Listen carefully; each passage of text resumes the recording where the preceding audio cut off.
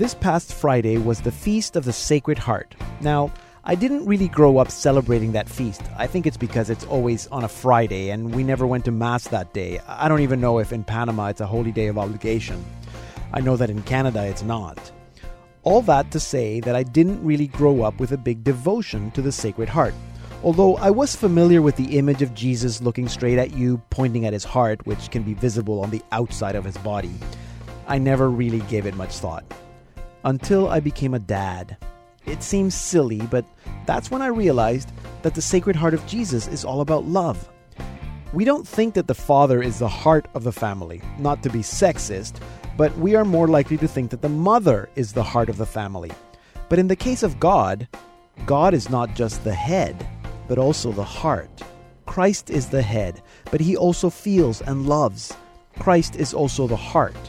And everyone longs for the love of a father.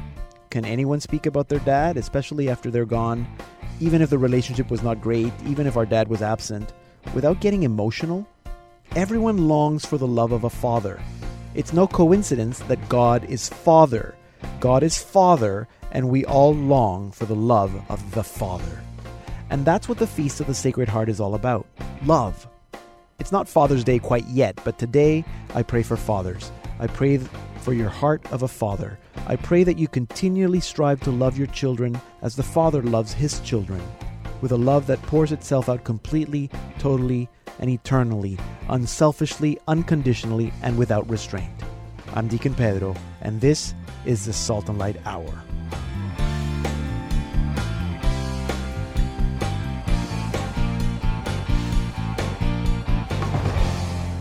Hello and welcome to the Salt and Light Hour. I'm Deacon Pedro. Let's start the program with announcing our winner this week, Anthony Pichora. Anthony Pichora, I hope I'm not mispronouncing your name. It might be Picora. Anthony Picora, you've won a copy of Noel Garcia's Set the World on Fire that we featured last week. Thank you all for listening to our program and for signing up for our weekly draw. Anthony, if you haven't yet done so, please contact us so we can get you Noel Garcia's Set the World on Fire. Today we continue with our usual show format. Stefan is back with our news. And of course, Andrew will be here with a Saint of the Week. And afterwards, Jillian Cantor will tell us what she learned from her kids this month. In our second half hour, we're happy to have Deacon James Keating back on the program. Deacon James has just written a new book. So this goes out to all the deacons out there. You don't want to miss our conversation. And if you're interested in the diaconate or curious about what that is, stay and listen. That's in about half an hour. And after that, we'll be meeting a new artist of the week, Lorraine Hess. She's a singer-songwriter based in New Orleans. Lorraine has a new album, her fourth, As I Pray. So we'll be learning about her ministry, and her music in our second half hour. Let's begin now with a song from Lorraine Hess's new album, special for the Feast of the Sacred Heart. Here's Sacred Heart Prayer from Lorraine Hess's new album, As I Pray.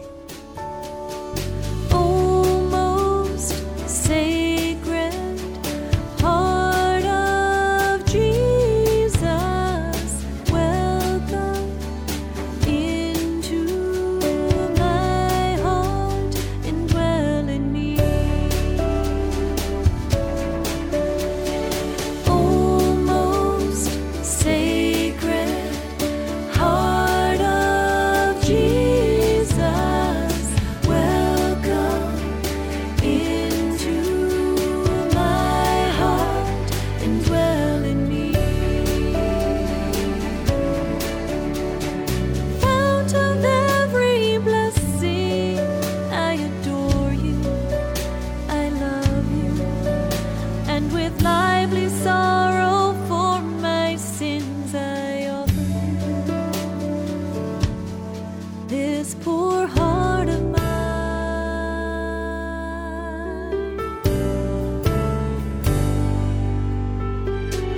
Almost sacred heart of Jesus, welcome into my heart and dwell in me.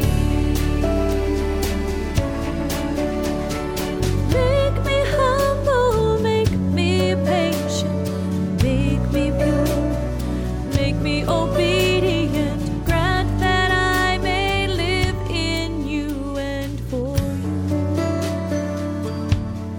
May I live for you.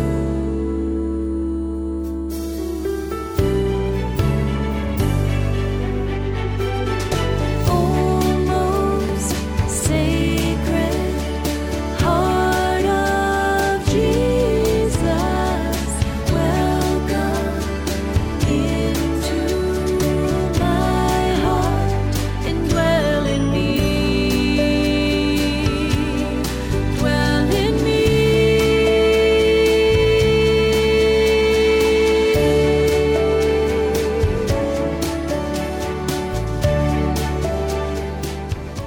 That was Lorraine Hess with Sacred Heart Prayer from her new album, As I Pray. And we're going to be speaking with Lorraine in our second half hour. And in about 10 minutes, what I learned from my kids. But first, Stefan is here with our news. Stefan, welcome back. Thank you.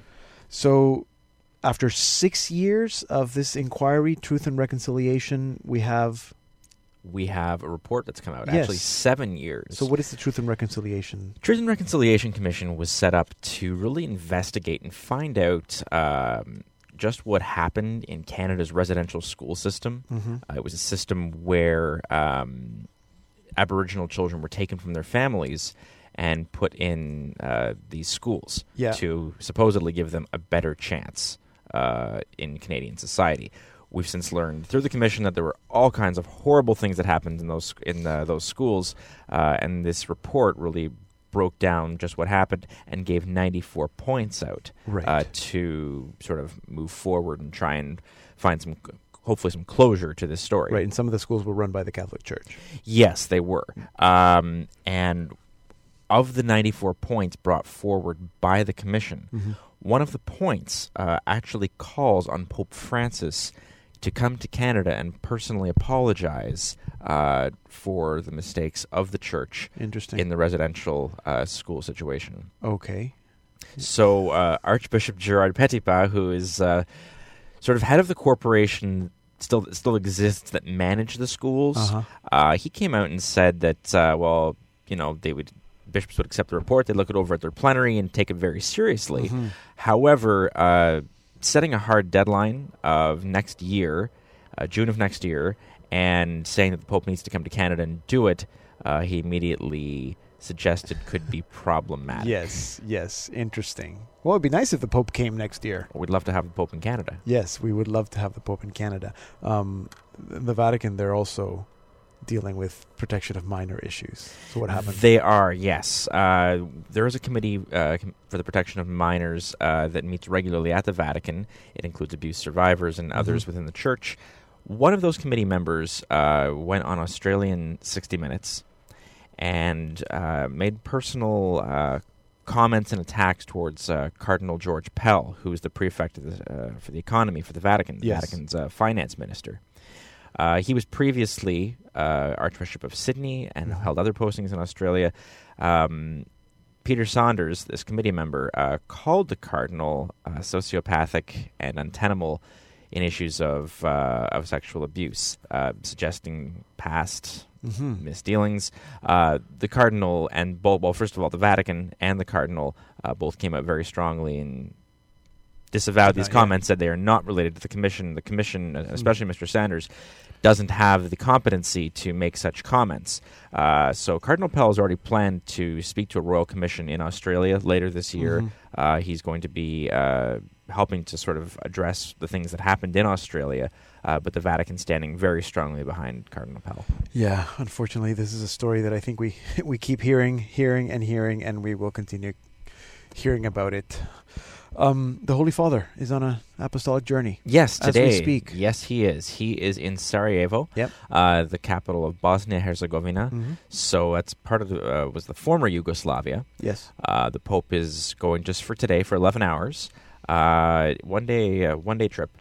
He said the message of his trip, the motto, I guess, is "Peace be with you." As I'm sure many listeners will remember, there was a horrible, horrible war that took place in Bosnia in the 90s. All kinds of horrible things and tragic things happened in that war. So you have a society that's really fractured along ethnic lines. You have your Serb Orthodox, your Bosniak Muslims, and your Catholic Croats. So the Pope is really trying today to sort of bring unity to these three groups that make up modern Bosnia-Herzegovina. And lastly, then, if someone wanted to open a church in, let's say, the United Arab Emirates, what would they do? They would call the number 2 cardinal or the number 1 cardinal at the Vatican. Cardinal Parolin, next Thursday, who is the Secretary of State, is going to travel to the United Arab Emirates to open a parish church. Wow. Or had to be there for the inauguration. Yes. There are a few churches in the United Arab Emirates, which is, of course, a Muslim country. Yes. But the community is growing because of the number of immigrants there. Mm-hmm. There are estimates that say there are hundreds of thousands, if not upwards of 1 million Catholics in the United Arab Emirates. So this church in the capital of Abu Dhabi, which will be called St. Paul's, will be the second church in the capital, and there's going to be a governmental minister who actually inaugurates the church, and then the next day the church will be blessed, where they're expecting approximately 5,000 people for Mass. Interesting. Okay, very good. They're opening churches in UAE. Very good. Thank you very much, Stefan Slovak. You can watch Stefan and get the latest updates on Perspectives Mondays through Thursdays on Salt and Light TV. You can watch it online at saltandlighttv.org and also on Roku. Hi, I'm Adam. Hi, I'm Lori. And we're Out of Darkness. And you're listening to the Salt and Light Hour with Deacon Pedro. Salt and Light is now on Roku in Canada, the US, the UK, and Ireland. Find out more at saltandlighttv.org/Roku. And now it's time for Saint of the Week with Andrew Santos. Deacon Pedro. Welcome back. Thank you for having me, as always. As always. So, we have some new saints. Yeah, here's the thing. In this last month of kind of Saint of the Week of our radio hour together, I thought I would, maybe take the opportunity to kind of look at some saints who lived out the consecrated life. Okay. This year, as you know, is a The year year for dedicated consecrated to life. The Consecrated Life by Pope Francis. Yep. And there are many, many beautiful saints, beautiful people in the church who lived out that call faithfully and joyfully. So I thought I would take maybe these next 2 weeks or so and kind of look at a few saints who really lived out this calling of the church. Okay, excellent. So who's our first consecrated Let's saint? look at St. Teresa of Avila. Oh, I like her. Oh, she's great. We know that she was born before the Protestant Reformation, 16th century, going back then. And she died almost 20 years after the closing of the Council of Trent. Okay. The gift of God really to Teresa, in and through which she became holy and left her mark on the church, as well as the world, the greater world, is kind of in 3 parts. Okay, let's talk about how she was a woman. Not only was she a woman, but number 2, she was a contemplative. And besides being a woman and besides being contemplative, Deacon Pedro, she was an active reformer. Uh-huh. So as a woman, first off, Teresa really stood on her own 2 feet, even in, I guess you would say, the man's world of her time. She was her own woman. She entered the Carmelites despite really strong opposition from her father, which was interesting to read. She's a person wrapped not so much in silence, but as in mystery. There is so many really kind of descriptions to describe Teresa of Avila. She was affectionate. She was courageous. She had a joy and enthusiasm. Even looking into her story, like Jesus, some would say that she was a mystery of paradoxes. She was wise, practical, intelligent, a holy woman, but also a womanly woman. Yeah. Teresa was a woman for God. She spent a lot of time as a woman praying. She had a lot of discipline in her life, a lot of compassion. Her ongoing conversion was a lifelong struggle involving ongoing purification and suffering. By people around her at that time in her life, she was misunderstood, she was misjudged, and she was opposed in her efforts at reform. So, and in the midst of everything going on in her life, she really, really clung to God. She clung to God in the life that she lived out, Deacon Pedro, and in her prayer. So her writings on prayer and contemplation are really drawn from her experience. And her writings are very, very practical, very easy to understand. They're very graceful, and they're very powerful. Okay? Her writings, especially the writings entitled The Way of Perfection and The Interior Castle. Yeah. I don't know if you've heard of that before. Yes. But they've really, really helped generations of believers throughout the centuries. In her life, in her efforts to reform, in all the people that she touched, really she was a woman for others. You notice that in her writings. Mm-hmm. She was a woman who inspired, not just then, but today, and she gave life to everybody around her. It was in 1970. Let's fast track to 1970. The church gave her the title she had long held, really in the mind of many, many believers, and that was Doctor of the Church. Yeah. So she and St. Catherine of Siena were, I did not know this. I know that St. Teresa of Avila was one of the first doctors, but I had totally forgotten about Catherine of Siena. Yes. Both of them together were the first women honored with that title, Mm-hmm. and that was back in 1970. So her feast day in the church is October the 15th. I know it's not now, Yeah. but I thought, St. Teresa of Avila is a great saint to reflect upon as we continue to reflect and give thanks for consecrated life in our church today. Absolutely. St. Teresa of Avila. Pray for us. Pray for us. Feast day, October 15th. Thank you, Andrew. Andrew Santos, our saint expert, is also the youth director at St. Justin Martyr Parish in Markham, Ontario. Hi, my name is Noelle Garcia, and you're listening to the Salt and Light Hour with Deacon Pedro. I'm Deacon Pedro. You can find Salt and Light Radio on Facebook, facebook.com/slradio1. And you can also find me on Facebook, Deacon Pedro. And you can follow me on Twitter, @DeaconPedroGM. And now it's time for What I Learned from My Kids with Jillian Cantor. Jillian, welcome back to the program. Thank you very much. This could be the noisy hour edition. The noisy, well, it is a parenting segment, so I suppose know. it's okay to have children in the background. Usually I sneak them off to nap time, but today Yes, they're not napping. And it is, That's what I learned from my kids this month.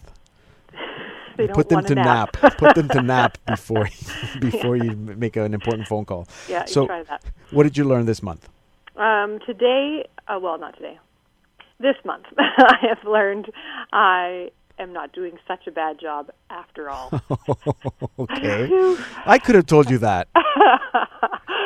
I think I speak for all moms when I say we've all had those moments where we feel like I am totally ruining my children, and that I'm doing a terrible, terrible job. And I had that conversation with my husband, well, almost daily, but in a very big way a few weeks ago. And I just said to him, like, how would you feel if every day you went to the office and said to yourself, I am doing a bad job. I am horrible at my job. Would you want to stay at that job? Like, it's just overwhelming some days when you just really look at your kids and you think, I feel like every decision I make is failing you.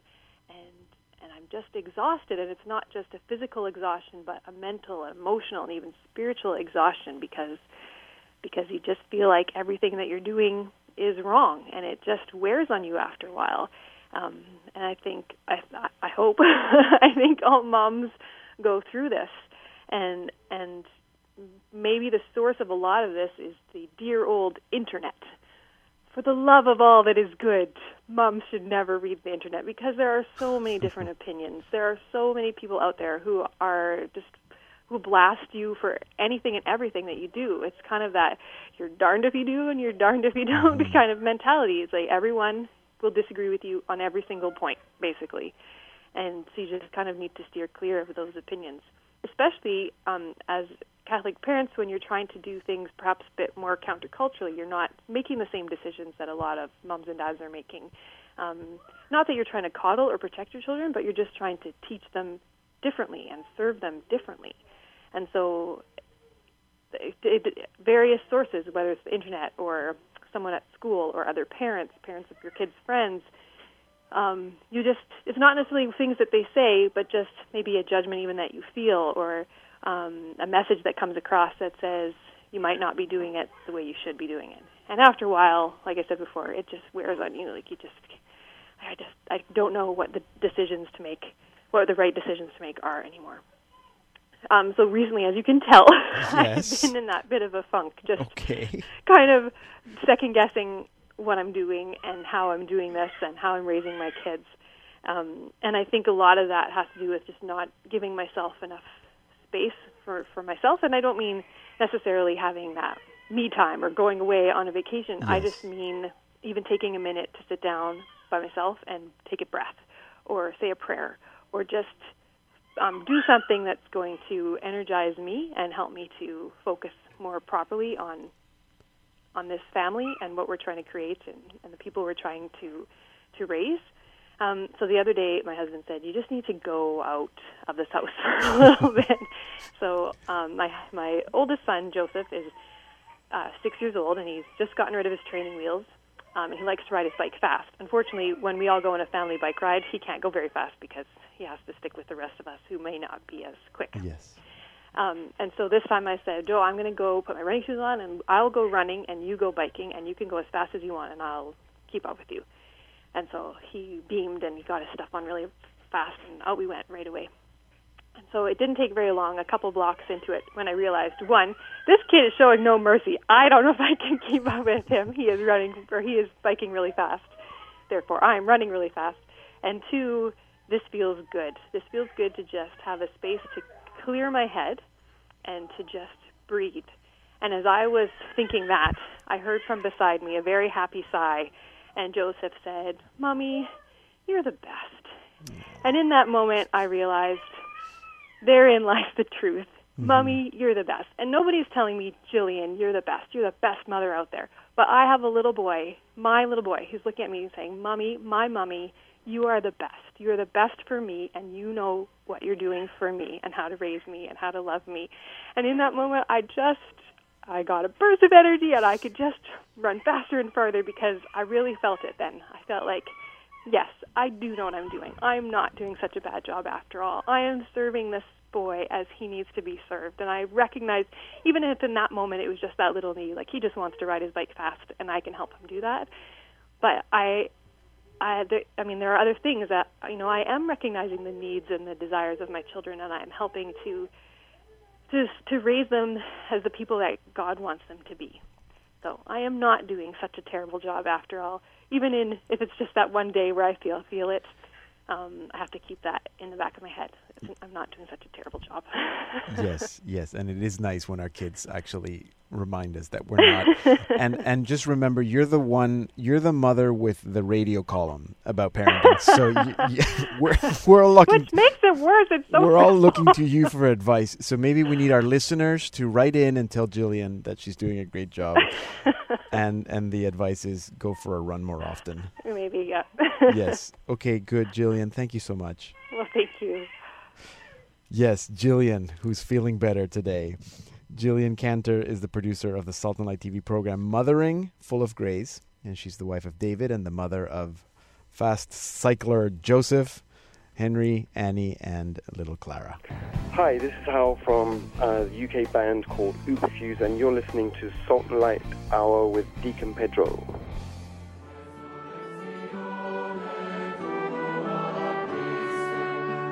As the Church celebrates the feast of the body and blood of Christ, Corpus Christi, I would like to share with you the story of a group of martyrs in the early Church who gave us some profound insights into the gift of the Eucharist and the importance of our Sunday gatherings.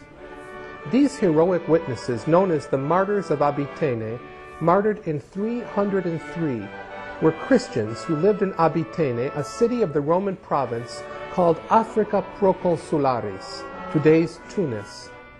They were victims of Emperor Diocletian's persecution, initiated after years of relative calm. The Emperor Diocletian ordered that the sacred texts and holy testaments of the Lord and the divine scriptures be found so that they could be burnt.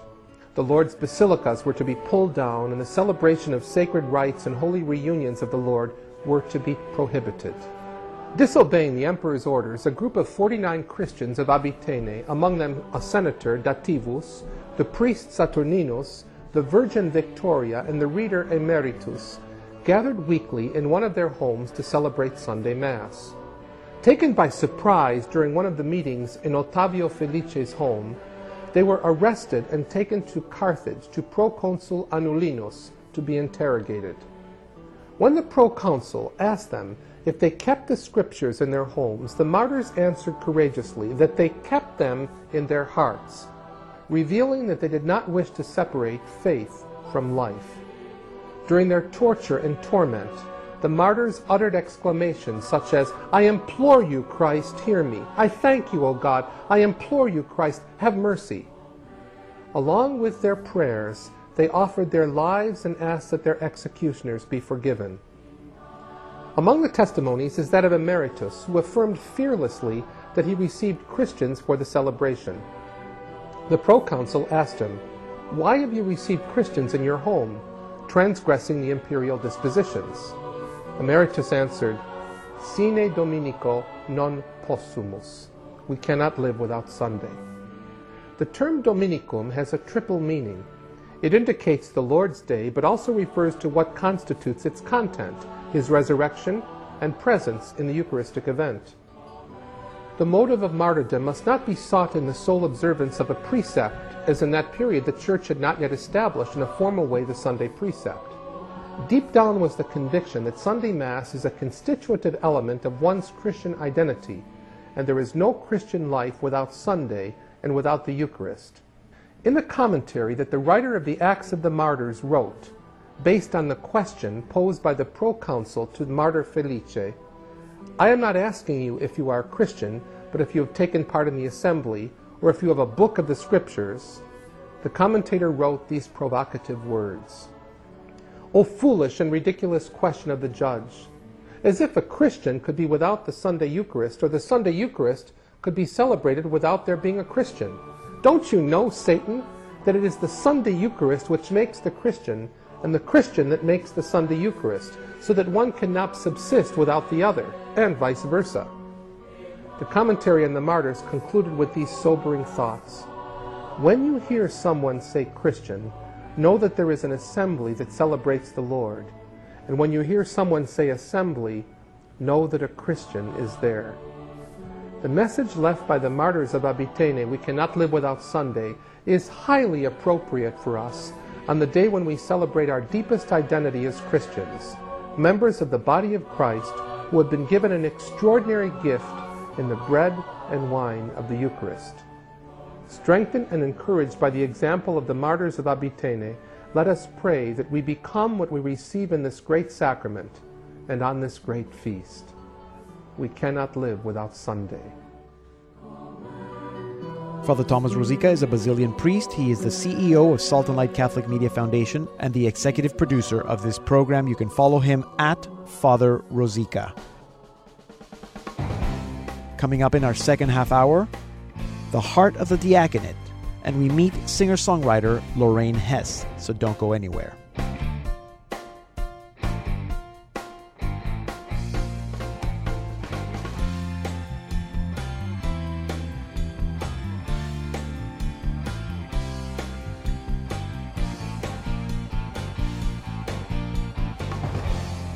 Hello and welcome to the Salt and Light Hour Part 2. I'm Deacon Pedro. I'm embarrassed to say that even among deacons, the diaconate remains a bit of a mystery. We are clergy, but we're not priests. Most of us are also called to the vocation of marriage, but also to the ordained life. People also seem to be confused. Are we glorified altar servers? Are we mini priests? Are we priest or bishop helpers? There's confusion. So it was good for me to read Deacon James Keating's newest book, The Heart of the Diaconate. And it's really good that he joins us now on the line from Omaha, Nebraska. Deacon James, welcome back to the Salt and Light Hour. Thank you, Deacon. So why do you think there's so much confusion about the diaconate? Well, part of it is a positive answer in that we really are participating in a mystery. Okay. We are participating in the actions of Christ that he has left to the church in his spirit by way of holy orders. So the very fact that we are somehow offering our bodies to Christ so that he can continue his ministry in them, that's a pretty big mystery. So we shouldn't really beat ourselves up too much that we don't have a clear and mathematical grasp on what he's called us into. The other reason it might be some confusion, even in priests and deacons' own minds about the diaconate, is that it has been reduced, or was reduced, I think we're coming out of that time, but it was reduced to a practical office of action. And so, more so than marriage, more so than the priesthood, when the permanent diaconate was reestablished, it kept getting defined by what deacons do. And this has always been sort of an albatross around the neck of a deacon, because in doing that, what the church does, or what people who want to impose that identity on the deacon do, is they make the man just kind of scramble around and continue in the frenetic Western pace of masculinity, which is to simply achieve. Mm-hmm. And it also, what it does is it really crams up the imagination of a man, because as you're wondering, why am I attracted to Christ in this way of service and being sent from the bishop to those in need, well, then I get a list from the chancery that tells me these are the things I do. Yeah. And it just shuts down the imagination when the deacon is really ordained to be sent from the bishop in his permanent availability to the servant mysteries of Christ, which are undefined.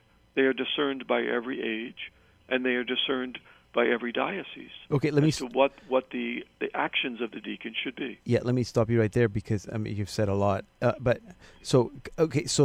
I'm glad you said what you said, because I was going to say, so what are the servant mysteries of Christ? So you're saying that they're undetermined.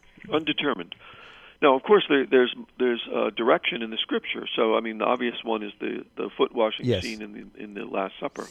But from there, I mean, even the story of the Good Samaritan is Mm-hmm. diaconal. Yeah. As we pour, the gospel into the wounds of people. But what does the pouring look like, and what are the wounds that we're pouring it into? This is wide open in terms of the discernment that a bishop has for the real needs of his deacons. So it is part of the problem that our dioceses are so big. I mean, I'm in a huge archdiocese. We got 3 auxiliary bishops, and because I can imagine how originally a bishop or the apostles, could have been. It would have been very specific. Look, this is what we're doing, and the deacons are out there, and the deacons, like, I can't go and feed the orphans and the widows. Can you do that for me? Mm-hmm. Right. I mean, a lot of it is the extension of the archbishop or the bishop's ministry.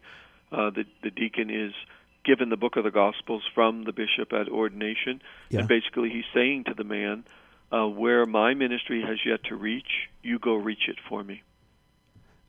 Right. So we should be working closer with the bishop And his imagination. And his pastoral vision, his pastoral imagination. Right. So, for example, I Right. knew one bishop, one bishop and one deacon who collaborated, and the deacon saw a need. He was on the internet. There were a lot of chat rooms about Catholicism. There were a lot of errors and misunderstandings about Catholicism. He talked with his bishop. His ministry today is he surfs the internet, looking for chat rooms about Catholicism. He enters into conversation and helps to bring the truth to them. And that's his ministry as a deacon. Interesting. And who would think of that on your ordination day? Yeah, no, of course. Now, but okay, so when you present it that way, that's not confusing at all. It actually makes perfect sense, and it's very practical. But you also talk about attention, that there's a tension, or you use the word tension. I'd like to use the word balance. Mm-hmm. I don't know if it's exactly the same thing, but why is there a tension, and why should there be a tension?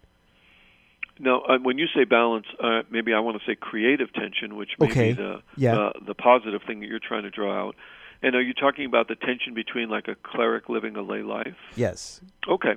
Well, in that one, I think this is the great gift of the diaconate for the modern age, actually, because as people are sort of floating around and trying to figure out what a deacon is in the early part of the last 50 years, some men kind of aligned themselves more closely with priest, and therefore they took on clerical trappings. And then other men kind of rebelled against it and got deeper and deeper into the lay world. Yeah. In other words, what they did is they relaxed the tension. And I think the only way to be a deacon is to keep the tension alive, and I call it the creative tension, between a cleric living a lay life. And what that means is that we cling very tightly to the altar as the source of our interiority and the source of our ministry. Our communion with the Trinity sends us into the secular world as an emissary of the mystery of Christ and the bishop's ministry. And we get embedded in the secular world. That's why it's so powerful that deacons are still plumbers or they're lawyers, because the move to try and make deacons like full-time employees of the church, I think, would evacuate the diaconal charism immediately. The power of the diaconate is that the sacred comes from the altar in symbolic form, buries itself in the secular, and aligns itself as a helpful grace, so that the laity can have resources right there in the next cubicle. Yeah. There's a man struggling with his marriage, and right next door in the next cubicle in the accounting office is a deacon who can very prudently, subtly give him counsel, pray for him, pray with him. So the deacon, the sacred, the ministry of Jesus' own service from the altar, then as an emissary, as a spy, if you will, hidden in the secular world. That's the tension we have to keep. And so how is a deacon doing that different than just isn't that what every Catholic should be doing? The grace of ordination is objectively different and unique from the grace of baptism. Yeah. Because the grace of ordination configures the man to the specific activities of Christ's servant heart. So he is actually, if his prayer life is lively and if he's drawing from the objective activity, the objective reality of his own ordination, he is configured to this mystery in a way that lay people aren't. Right. Something real happened to a deacon on his ordination, and what's real is he became permanently available to these servant mysteries of Christ. And that's his unique grace that he brings. Can lay people pray with each other? Of course, out of the grace of their baptism. Yes. But we are established in a different font. And so therefore, Christ is configuring us according to his heart as a servant who wants to pour the gospel in the pain of people that are near to us. Otherwise, the diaconate would not exist. There has to be this specific configuring of the man to Christ. Absolutely. Otherwise, yeah, exactly. It wouldn't be ordination. So what... Oh, I have so many questions, and not enough time. So, this book is this book just for deacons?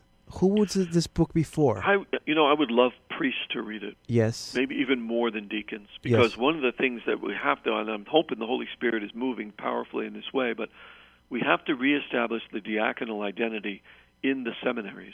Yes, because what happens to so many seminarians is they come up to diaconate.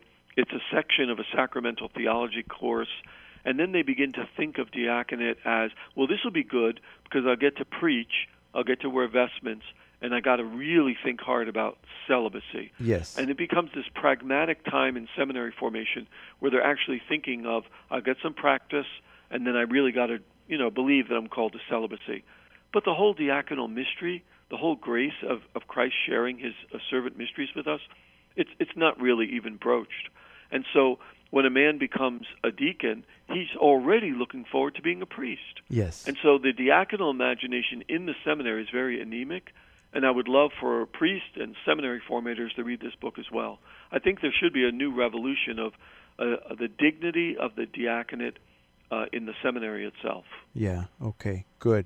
There's good advice. I'm sure there's some priest listening and somebody in the seminary listening. So this is very good. We're going to have to leave it there. But, I mean, of course, I'm a deacon, so I read this, and it's so interesting, and I'm going to pass it on to anybody that's doing diaconate formation that I know. But and pastors. Maybe one last thing, Deacon James. I think you've alluded to this already, but what do you think, or where do you think the diaconate is going, or what do you think is the future of the diaconate? I think the diaconate, if it's going to be lively in the future, has to be younger, has to be more imaginative regarding ministry, yes, and has to be more mystical. Younger, love it, imaginative, and mystical. Good. That's good. 3 words, just like Pope Francis. Okay. Right. Good.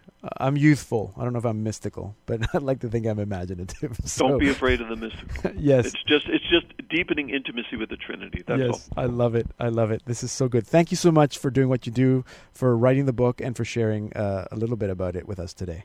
Thank you for having me on, Pedro. I appreciate it. Deacon James Keating is the Director of Theological Formation at the Institute for Priestly Formation at Creighton University. His latest book, The Heart of the Diaconate, Communion with the Servant Mysteries of Christ, is published by Paulist Press. You can learn more about Deacon James Keating's work at priestlyformation.org. Here now is our featured artist of the week, Lorraine Hess, with To You, O Lord, from her new album, As I Pray. To you, O Lord, I lift my soul. I lift my soul.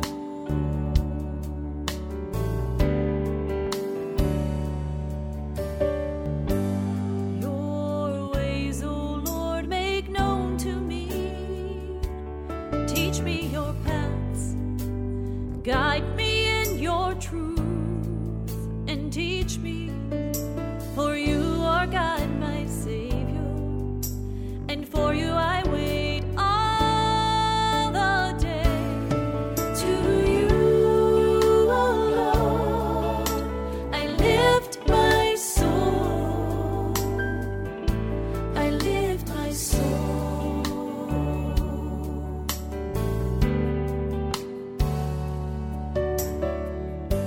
So good and upright is the Lord. Thus he shows sinners the way. He guides the humble to justice and teaches the humble his way. To you, O Lord, I lift my soul. I lift my soul.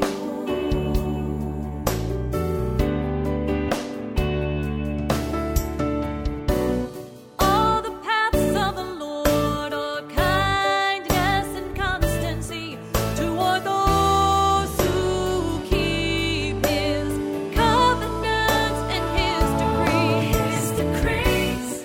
The friendship of the Lord is with those who fear Him, and His covenant for their instruction.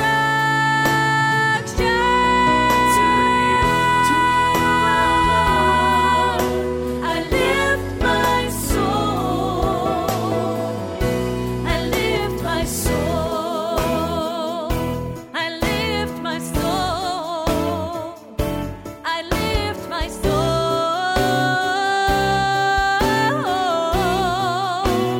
Teach me your paths. Guide me in your truth. For you are God, my Savior. I lift up my soul.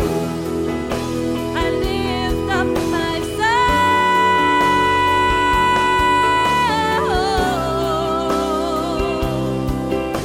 I lift up my soul.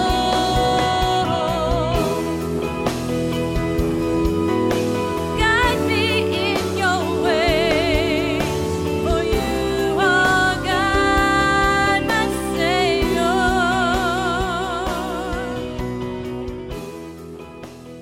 That was Lorraine Hess with To You, O Lord, from her new album, As I Pray. Lorraine Hess has been doing music ministry since she was 16 years old. Her first album, We Shall Be Healed, is a collection of songs written and inspired by her faith journey as a Catholic wife and mother, and her experiences surviving Hurricane Katrina in 2005 and its aftermath. Her second album, Child of God, is a perfect combination of her contemporary style with the rich traditions of the Catholic faith. Her third album, Cradle in Bethlehem, is a pro-life Advent Christmas project in support of a local pregnancy and referral center in New Orleans.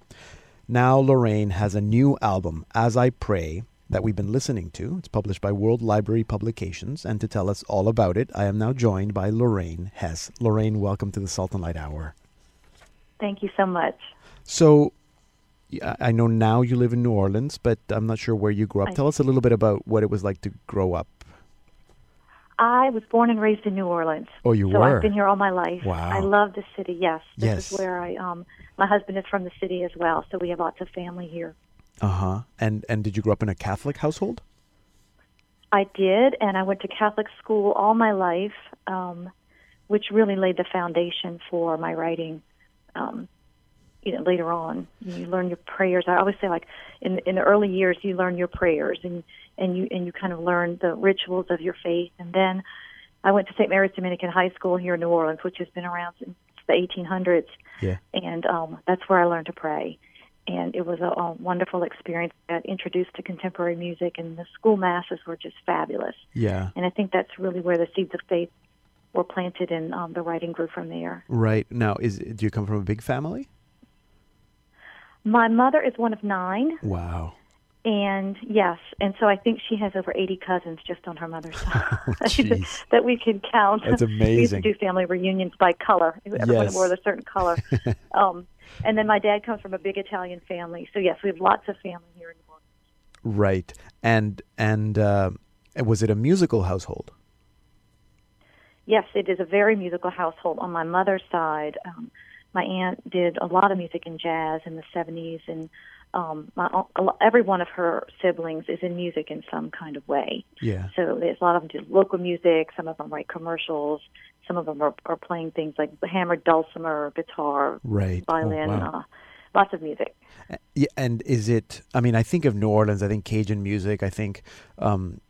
I also do think there's a lot of Catholic roots in New Orleans, which is not the same across the southern United States, but in New Orleans because of the French background.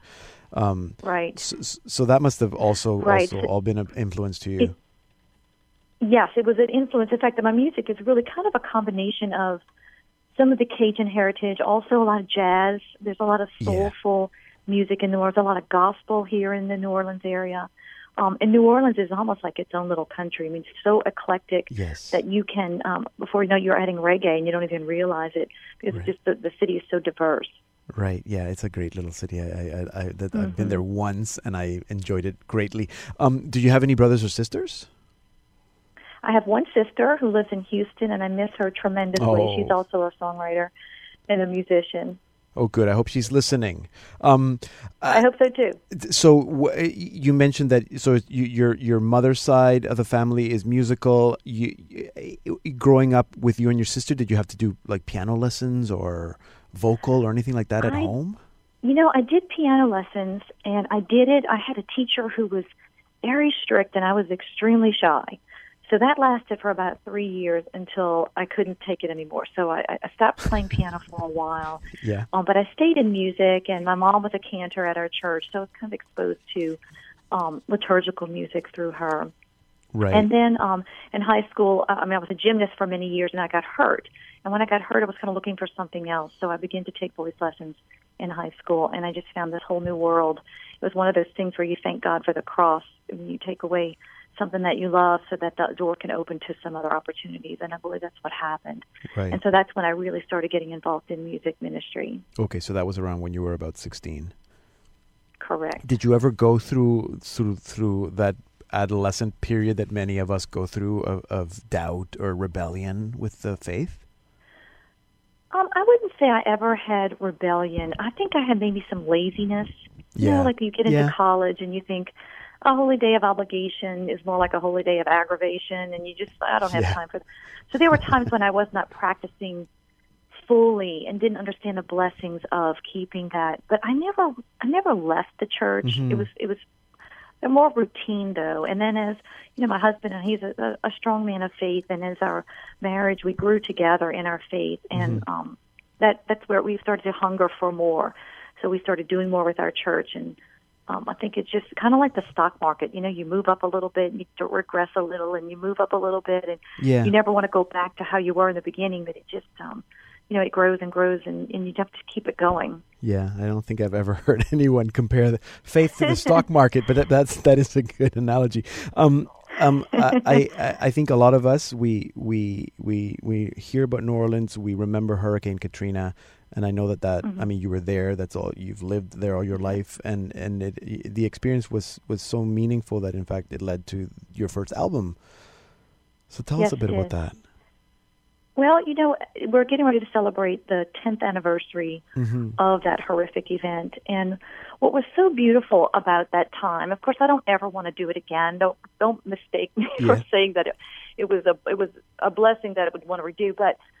People put their differences aside during that time, and estranged family members were helping each other, and churches were packed, and people were realizing what was important, and kids were playing outside, and they didn't have soccer practice 6 days a week, and nobody was working 60 hours a week. They were just helping each other just get back on their feet. And it was the entire city who was grieving, just the entire city. And so it really brought this community back together. And the people in New Orleans are so very proud of how they rebounded from that experience. And so out of that, you spend a lot of time in prayer.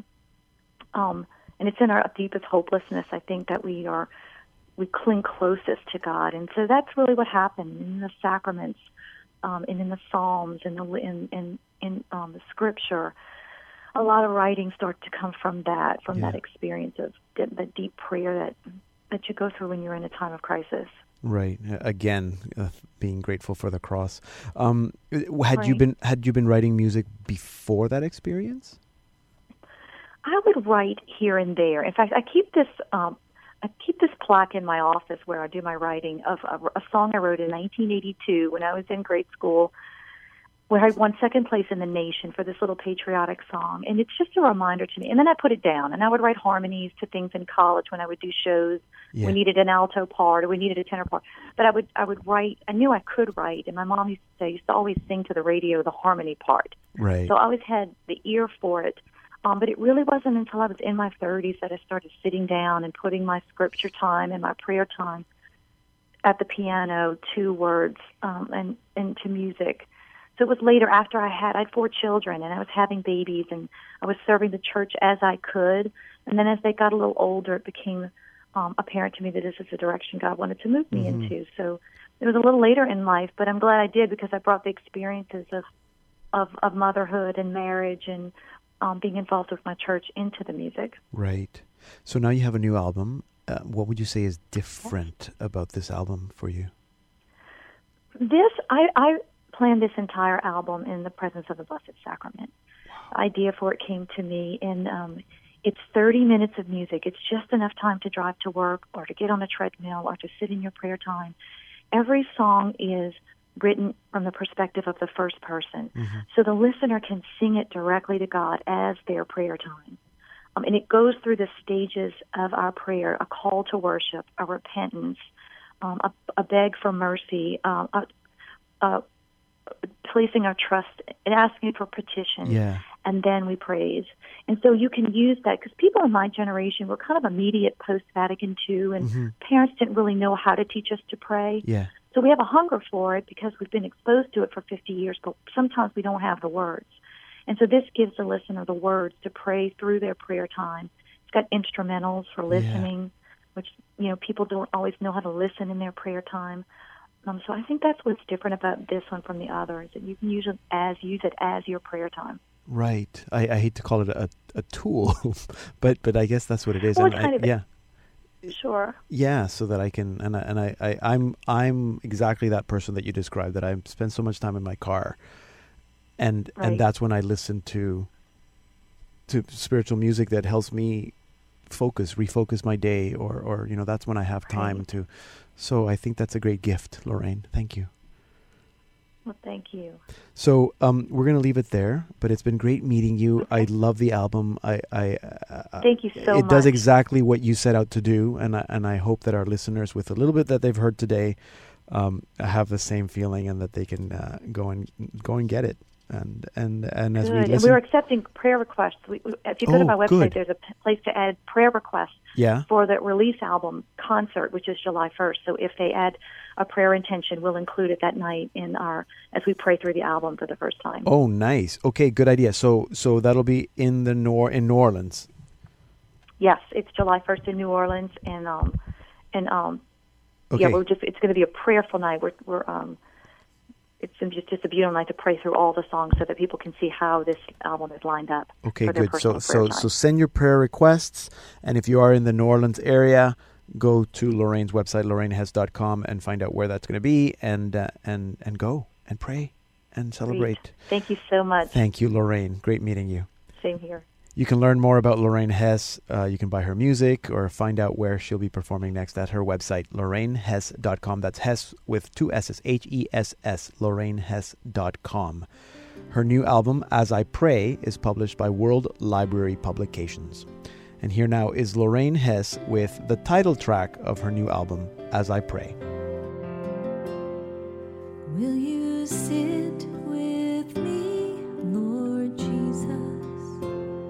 Just spend some time with me, Lord Jesus. As I tell you all about my day, though you already know, I ask you for my daily bread, so that my faith will grow. Spend some time with me.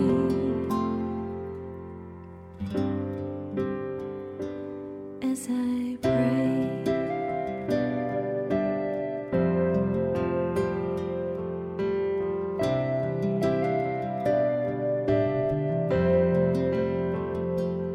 will you cradle me, Lord Jesus, when my days are filled with grief,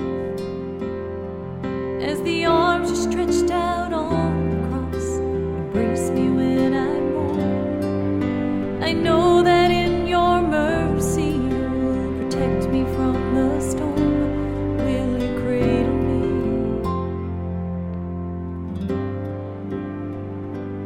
as I pray? We're listening to Lorraine Hess with As I Pray from the album of the same name, published by World Library Publications. And that will take us to the end of the program. Next week, we're giving away a copy of Lorraine Hess' As I Pray. So go over to saltandlighttv.org/radio and look where it says Stay Connected for a chance to win weekly prizes. Just enter your name and your email address for a chance to win. Also, you can send us comments on our Facebook page or send me a tweet at Deacon Pedro GM, or send us a direct voice message from our website and we'll enter you into the draw. That's all for today. Thank you for your financial support and thank you for listening. I'm Deacon Pedro and this has been the Salt and Light Hour. When my joys beyond belief, as the heart that bled to save my soul, joy